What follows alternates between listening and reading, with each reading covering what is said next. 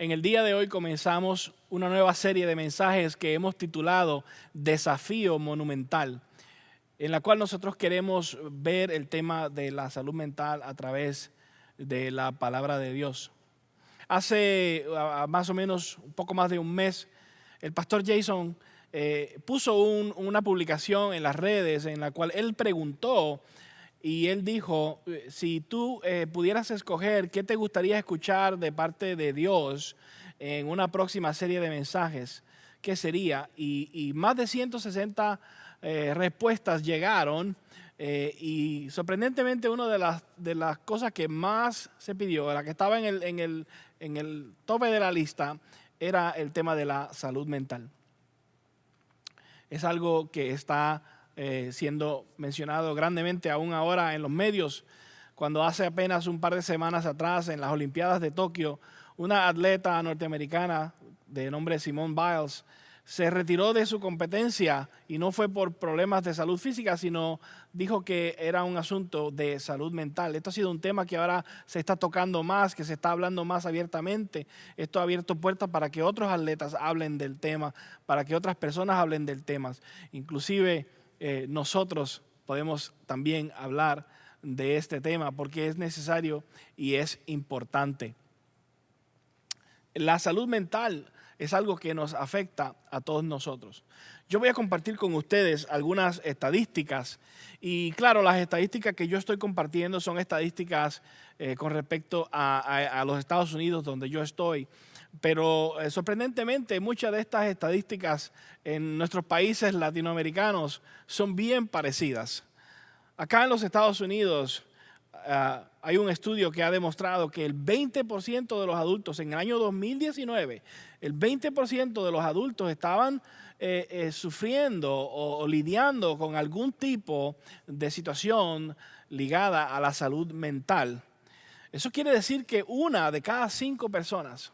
Ahora bien, eso fue en el 2019. En este último año y medio, 2020-2021, estos números casi se han duplicado debido al asunto de la pandemia. El Instituto Nacional de Salud Mental dice que el 31% de las personas encuestadas muestran o afirman tener síntomas, ya sea de depresión o de ansiedad. O sea que casi 1 de cada 3 personas están lidiando con algún tipo de síntoma de salud mental. Ha sido increíble cómo la pandemia ha aumentado, amplificado las situaciones y los problemas que la gente sufre en esta área. Ha habido un aumento de un 13% en abuso de sustancias. Un 11% de adultos se ha comprobado que han tenido pensamientos suicidas seriamente cada 30 días. Estamos hablando de un número altísimo. Y es importante que nosotros entendamos que este es un tema que nos afecta a nosotros. La pandemia nos ha afectado también a todos nosotros. De hecho, los números que vemos en los adolescentes es grandísimo. En los niños también se han afectado. Si usted póngase a pensar, nosotros hemos vivido unos años bastante complicados y el problema de la salud mental no es algo nuevo, esto es algo que ya existía. Y la ansiedad no es algo nuevo, esto es algo que ya estaba. La depresión ya existía. Entonces el estrés ya es algo que nosotros lidiábamos con eso, pero se ha aumentado. Si te pones a pensar, estuvimos un tiempo encerrados en nuestras casas, los negocios se cerraron, mucha gente estaba sin trabajo, tenían inseguridad si iban a poder volver a trabajar, si iban a poder comprar comida. Inclusive aquellos que tenían el dinero para comprar, algunos tenían miedo de que no había comida para comprar. De repente se formó un caos que nos creó estrés y preocupación. Esto también lo vivimos, o sea, no solamente lo vivimos colectivamente en este país, lo vivimos en todo el mundo. Y nuestros niños, nuestros jóvenes también se han visto afectados. Las estadísticas que muestran para los jóvenes y los niños, como les dije anteriormente, son altísimas. Estamos hablando de 40, 45% de jóvenes, de niños que sufren de ansiedad y que están lidiando con síntomas de salud mental. Esto es algo que es real y que nosotros vamos a verlo a través de la luz de la palabra del Señor y cómo la salud mental nos afecta a nosotros. Ahora, vamos a ver hoy primero una palabra en el capítulo 12 de Romanos, pero antes de irnos a Romanos capítulo 12, si quieres ir buscándolo, yo quiero aclarar una cosa. Nosotros hemos anunciado que vamos a hablar acerca del tema de la salud mental. Hemos dicho esto en nuestra iglesia y varias personas se han acercado, especialmente personas profesionales, consejeros, personas que tienen grado en psicología y han expresado su preocupación, ¿verdad? ¿Por qué? Porque esto es un tema delicado que hay que tomarlo con cuidado y en el cual no queremos minimizar la realidad, no queremos simplificar las cosas y que alguien piense que sencillamente esto es algo que yo puedo curar cambiando mi manera de pensar. De hecho, hace un tiempo atrás hubo una persona que escuchando un sermón y escuchando cuando hablábamos acerca de que podíamos orar a Dios con fe, que podíamos pedirle a Dios que sanara, porque Dios, así como sanó en los tiempos de la Biblia, todavía puede sanar hoy. Esta persona escuchó el sermón y entendió que debía tener fe y dejar todas sus medicinas. Y fue un error grandísimo, porque se puso peor. Y no era eso lo que el mensaje decía, que dejaras todas tus medicinas y que tuvieras fe que Dios te iba a sanar. Pero eso fue lo que la persona entendió. Entonces es importante que aclaremos, ¿verdad? Que número uno, el problema de la salud mental es real. Y hay casos que requieren atención médica.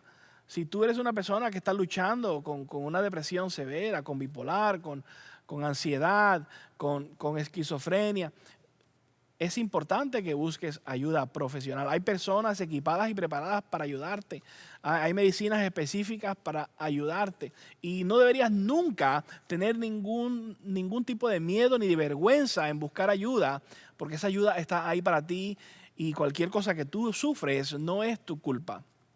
Entonces es importante que entendamos que no es falta de fe ir a un profesional y buscar ayuda. No es falta de fe tomarte una medicina que te ayuda con un desbalance químico o que te ayuda con un síntoma que tú tienes.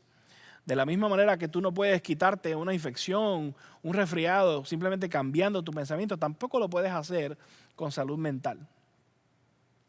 Ahora bien, nosotros, yo y el equipo pastoral acá somos pastores. Yo no soy psicólogo, no soy doctor, psiquiatra, no soy consejero licenciado en consejería clínica, sino que estamos mirando el tema de la salud mental a través de la luz de la palabra. Porque sí, la manera en que tú y yo pensamos, la manera en que tú y yo pensamos controla mucho la manera en que tú y yo vivimos y actuamos. Y muchas de las situaciones que nosotros enfrentamos y vivimos se deben a mentiras que hemos creído, se deben a pensamientos incorrectos y que si los vemos a la luz de la palabra podemos repararlos, podemos corregirlos y podemos comenzar a caminar en luz y no en oscuridad. Así que desde ese punto de vista queremos tocar este tema de la salud mental. El pastor Craig Groeschel escribió un libro que se llama Ganando la guerra en tu mente. Y en este libro él nos dice una aseveración muy interesante y muy verdadera, donde él dice que nuestras vidas siempre se mueven en la dirección de nuestros pensamientos más fuertes. Nuestras vidas siempre se mueven en la dirección de nuestros pensamientos más fuertes. Y creo que por eso el apóstol Pablo va a hablar acerca de cómo nosotros necesitamos ser transformados en nuestra manera de pensar. Así que ve conmigo a Romanos capítulo 12 y vamos a ver la palabra del Señor hoy en el versículo 1 y el 2, Romanos capítulo 12. Y esto es lo que dice la palabra del Señor. Por lo tanto, hermanos, tomando en cuenta la misericordia de Dios, les ruego que cada uno de ustedes en adoración espiritual ofrezca su cuerpo como sacrificio vivo, santo y agradable a Dios.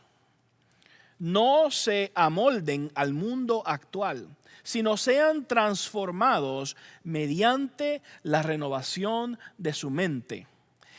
Así podrán comprobar cuál es la voluntad de Dios, buena, agradable y perfecta.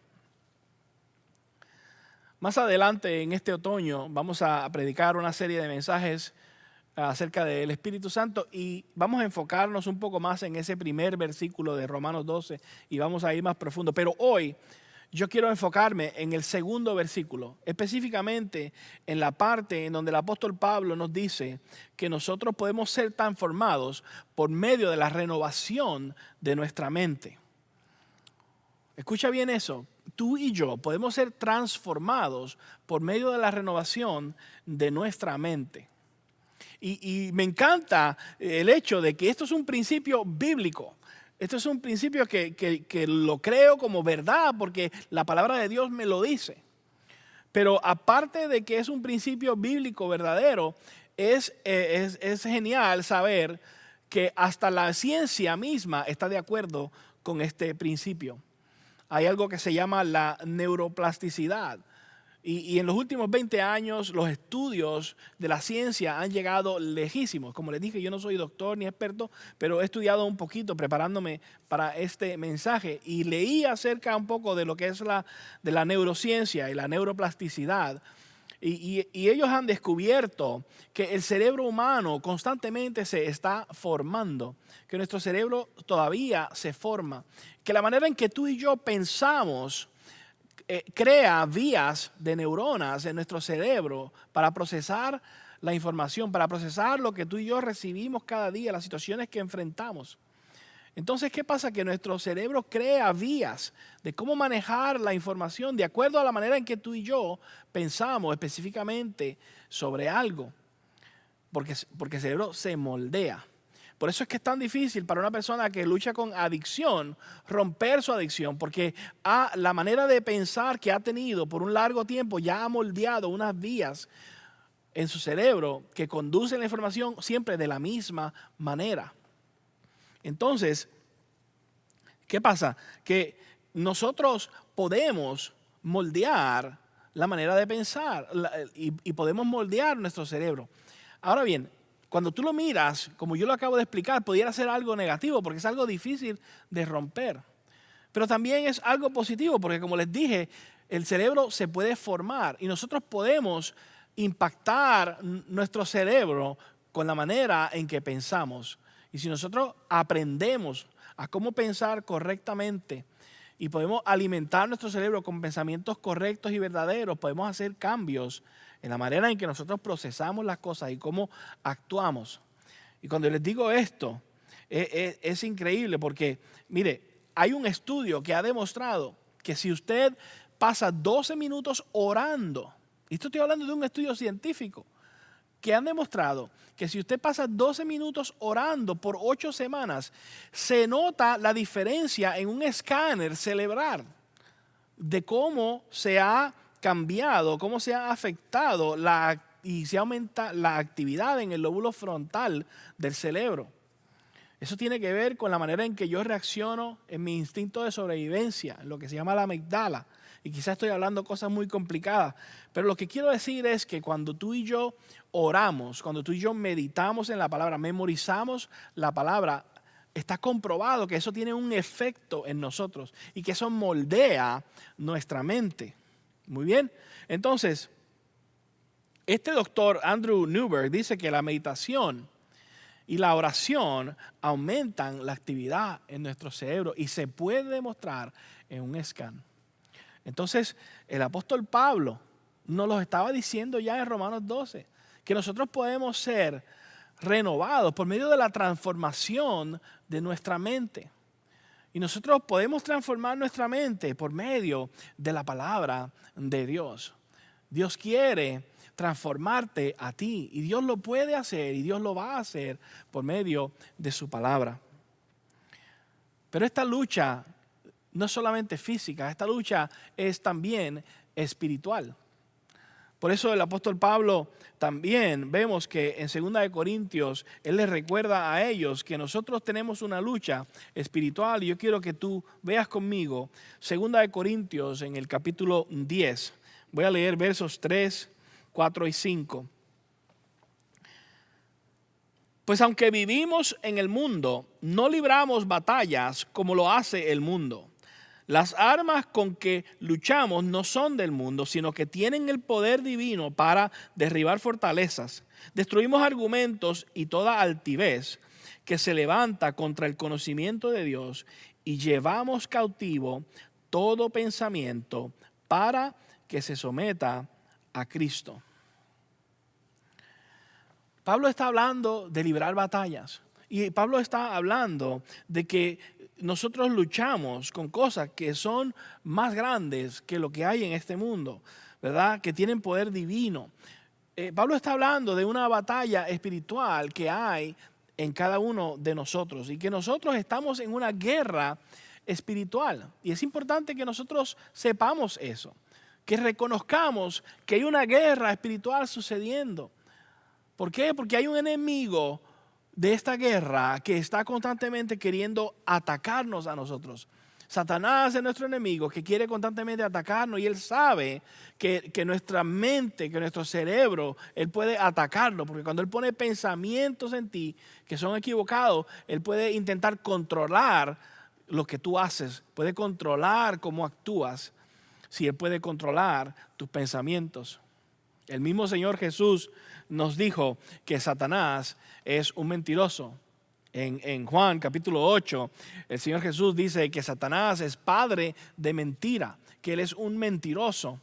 Y esa es la manera favorita de Satanás atacarnos a nosotros, de poner mentiras en nuestra mente. Porque lo interesante de la mentira, lo tremendo de la mentira es que cuando tú crees una mentira, esa mentira se convierte en verdad para ti.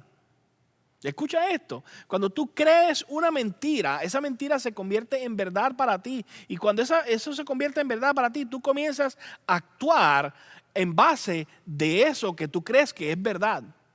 O sea que cuando tú entiendes que algo es verdad para ti, tú operas basado en esa verdad, aunque sea una verdad falsa. Por lo tanto, si Satanás puede controlarte con mentira, puede controlar la manera en que tú actúas. El apóstol Pedro nos dice en 1 de Pedro capítulo 5 que Satanás anda como un león rugiente buscando a quien devorar. Y creo que lo hace mucho por medio de sus mentiras. Ataca con la mentira. Cuando tú y yo creemos las mentiras del enemigo y comenzamos a actuar sobre esas mentiras, eso comienza a controlarnos. Eso comienza a convertirse en nuestra verdad y tenemos que tener mucho cuidado. Ejemplo, hubo un tiempo atrás en mi juventud cuando yo creí una mentira. Yo creía una mentira donde yo creí que mi papá a mí no me amaba. Entonces, como yo creía que mi papá no me amaba, yo comencé a actuar haciendo cosas buscando el amor de mi papá, para ganarme el amor de mi papá. Hay personas que han creído mentiras y viven y se desarrollan haciendo su vida basado en esa mentira. Hace unos años atrás tuve la oportunidad de ir a predicar a un campamento de jóvenes y en este campamento conocí una jovencita muy linda, muy hermosa. Y esta jovencita, ella estaba convencida porque ella había creído una mentira. Ella había creído que ella era feísima, horrible. Esta jovencita, ella había creído que ella era una persona que nadie podía amar. Y porque ella estaba convencida de esto, eso se había convertido en su verdad. Y ella actuaba como si eso fuera la verdad. No le gustaba que nadie le tomara fotos. Ella se sentía insegura porque todos los demás se veían mejor que ella y ella se veía que ella era más fea que los demás. Entonces a ella le costaba hablar con otras jóvenes porque se sentía inferior. Ella se sentía que Dios no la podía amar. Entonces cuando le hablábamos acerca del amor de Dios, a ella le costaba aceptar ese amor porque ella había creído una mentira de que ella no era digna de recibir amor. Hay personas que, como te he dicho, actúan y viven de acuerdo a una mentira que han creído. Conocí otro caso de una persona que estaba en una relación de noviazgo, en donde había una relación de abuso. Esta joven tenía un novio que era abusador, pero ella había creído una mentira. Ella creía que ella no era digna de amor. ¿Y qué pasa? Que ella pensaba, este es el único que me ama. Y si yo dejo a este novio, me voy a quedar toda la vida sin un novio. Nunca voy a tener a alguien que me ame. Entonces prefería soportar el abuso porque ella había creído una mentira.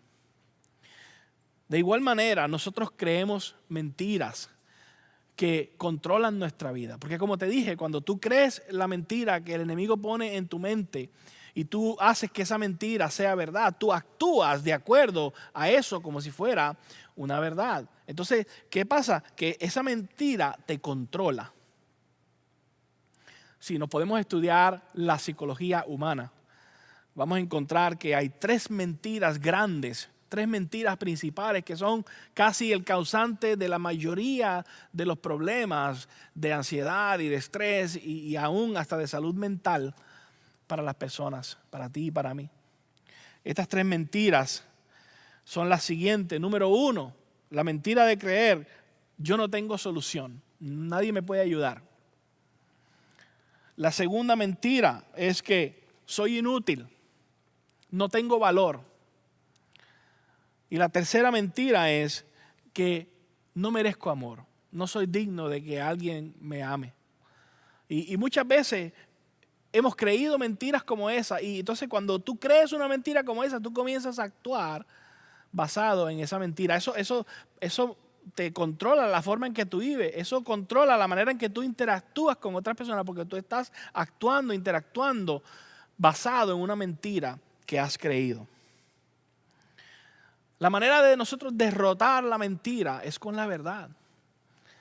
Para nosotros poder romper con esto es conociendo la verdad.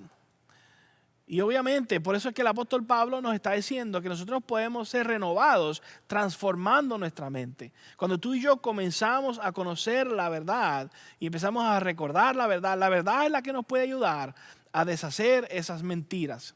La verdad de la palabra de Dios es la que nos puede apuntar a nosotros hacia el Evangelio de Jesús, que tiene la solución para todas esas mentiras que nosotros hemos creído.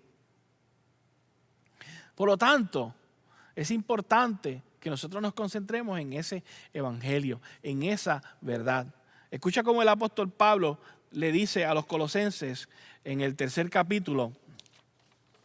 Pablo le dice a los colosenses las siguientes palabras. Ya que han resucitado con Cristo, está hablando a los creyentes, busquen las cosas de arriba, donde está Cristo sentado a la derecha de Dios. Escucha bien esta próxima frase. Concentren su atención en las cosas de arriba, no en las de la tierra. Pues ustedes han muerto y su vida está escondida con Cristo en Dios. Sí, el apóstol Pablo sabía que esto es una batalla espiritual. Y él sabe también que nosotros, para poder ganar esta batalla, para poder luchar contra esa mentira, necesitamos confrontarla con la verdad. Y la verdad está en el Evangelio. Por lo tanto, que Él nos dice que nosotros concentremos nuestra atención en las cosas de arriba. Que nosotros concentremos nuestra atención en las cosas de arriba. Es ahí donde yo tengo que poner mis pensamientos, en la verdad de la palabra de Dios, en la verdad del Evangelio. ¿Por qué? Porque la manera de yo combatir la mentira de Satanás es con la verdad del Evangelio.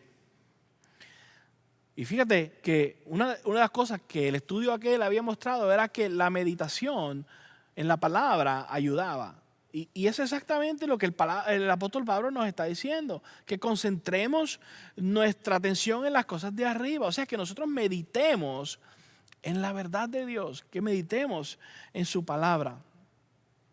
La meditación es importante para nuestra salud mental. Claro, quiero explicar una diferencia entre lo que es la meditación trascendental, que se conoce famosamente como aquella meditación que se origina allá en el Oriente, y lo que es la meditación cristiana. La meditación trascendental es es una cosa que mucha gente practica donde se acomodan y se paran así y dicen Om y todo eso. Y esa meditación tiene como meta el que yo pueda meditar tanto, que yo pueda vaciar completamente mi mente. El objetivo es que yo pueda despejarme y olvidarme de todo, no pensar en nada y completamente vaciar mi mente. Ese es el objetivo de la meditación trascendental. Pero la meditación cristiana es otra cosa, porque el objetivo de la meditación cristiana no es vaciar mi mente, al revés, es de llenar mi mente con los pensamientos de Dios. Es meditar en su palabra, es meditar en las verdades de Dios, es meditar en el evangelio, es meditar en lo que Dios dice de mí, en lo que Dios dice que yo soy. Entonces, cuando yo te invito a que tú medites, yo te estoy invitando a que tú te metas en la palabra, a que tú recuerdes, pases tiempo pensando, meditando en aquello que Dios dice y en aquello que es verdad. Eso es lo que va a ayudarnos a nosotros a tener herramientas para combatir la mentira del enemigo. ¿Por qué? Porque cuando yo tengo la verdad, yo puedo derrotar la mentira. Si dijimos que creemos la mentira muchas veces de que yo no tengo solución, de que nadie me puede ayudar, pues sí, verdaderamente yo no tengo solución por mí mismo. Pero el evangelio me derrota esa mentira porque el evangelio me recuerda que aunque yo no tenía solución, aunque no había ayuda para mi perdición, Cristo Jesús murió en la cruz. Que Cristo vino y dio su vida por mí y para mi rescate derramó su sangre y que Él me ofrece una esperanza única que nadie más me puede ofrecer, que este mundo no me puede ofrecer. Entonces no puedo creer la mentira de que yo no tengo solución. No puedo creer la mentira de que no hay ayuda para mí porque Cristo es mi solución. Cristo es mi ayuda.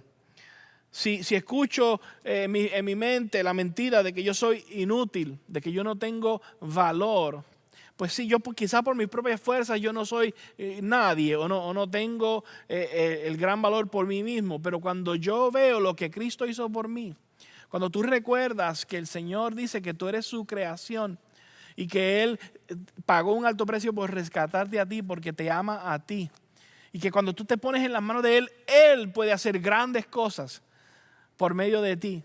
Entonces ahí te das cuenta que sí hay un valor, porque Dios mismo te dio ese valor, porque Dios mismo tiene propósitos en tu vida y esa verdad derrota aquella mentira. Cuando crees la mentira de que tú no mereces amor, de que tú nadie te va a amar porque tú no eres alguien que eres digno de amor, puedes derrotar esa mentira escuchando el amor tan maravilloso de aquel que estuvo dispuesto a dar su vida por ti. Aquel que estuvo dispuesto a sufrir una muerte cruel en una cruz. ¿Por qué? Porque su amor fue tan y tan grande que vino a salvarte a ti. Inclusive el amor de Dios ya estaba ahí antes de que tú nacieras. Esto es algo precioso. Yo recuerdo que una de las mentiras que mi papá creyó es que mi papá creyó que Dios nunca lo iba a perdonar, que él había sido muy malo, que sí es verdad que Dios existía. Él pensaba que sí es verdad que Dios es amor, pero él decía, pero es que mi pecado es muy grande. Entonces yo no alcanzo ese amor. Y él creyó esa mentira por un largo tiempo y por lo tanto él rehusaba el evangelio.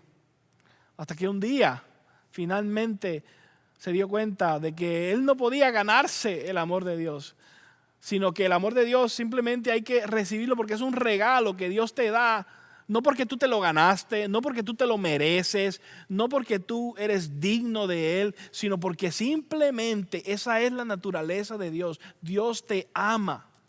Dios te ama porque eres su creación y porque Él te ama. Él hizo lo que Él tenía que hacer para salvarte. Y cuando tú entiendes la magnitud del amor de Dios, que no hay nada que tú puedas hacer para que Dios deje de amarte, entonces tú puedes combatir esa mentira. Quizás hay personas que están escuchando hoy, quizás tú hoy estás escuchando este mensaje y tú necesitas dejar de creer esa mentira de que nadie te puede amar, de que tú no eres digno de amor, porque Dios te ama. Y Dios conoce todas tus faltas. Y la palabra de Dios dice que aún siendo pecadores, Cristo murió por nosotros. Quiere decir que Dios, conociéndote por completo, conociendo todo, sin esconder nada, porque no podemos esconder nada delante de Él, aún así Él te ama. Y quizá hoy es día en el cual tú puedes comenzar a creer ese amor, a recibir ese amor. Porque déjame decirte que este es el primer paso.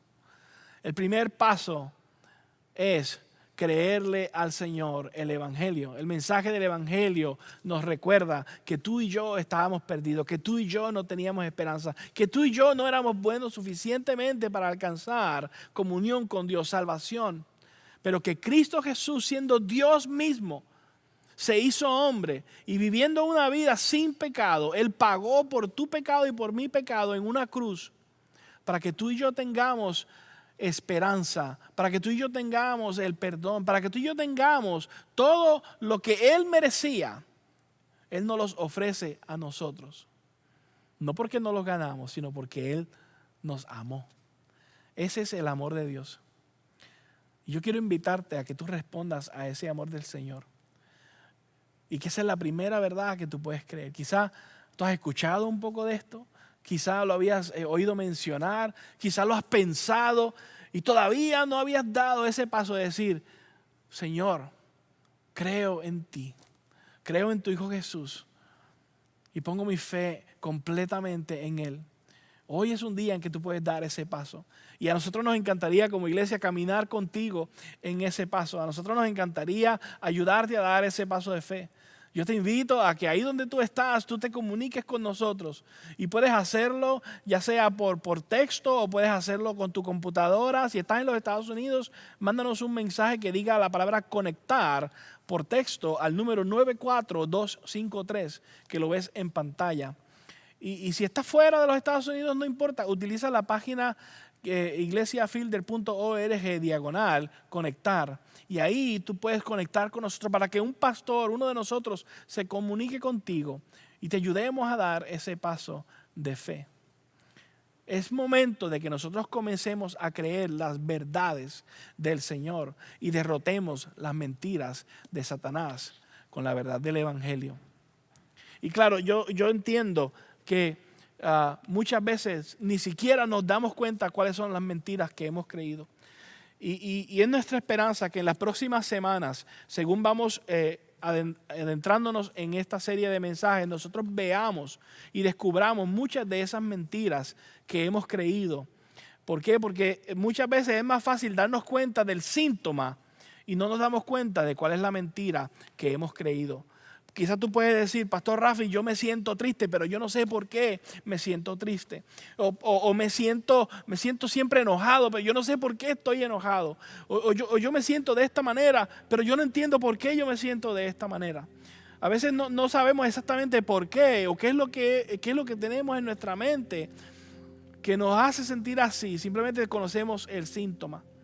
Pero yo te invito a que tú te conectes con nosotros en estas próximas 5 semanas y mientras que nosotros vamos a ver cada uno de estos temas y vamos a hablar sobre la ansiedad, la depresión, vamos a hablar acerca de la ira, vamos a hablar de la adicción, vamos a hablar de la soledad y vamos a ver todas estas cosas a la luz de la palabra y espero que podamos identificar algunas de esas mentiras que Satanás ha puesto en tu mente, en mi mente y que podamos combatirlas con la verdad del Señor. Pero hoy yo te voy a invitar a que inicialmente tú simplemente recuerdes la verdad del Evangelio.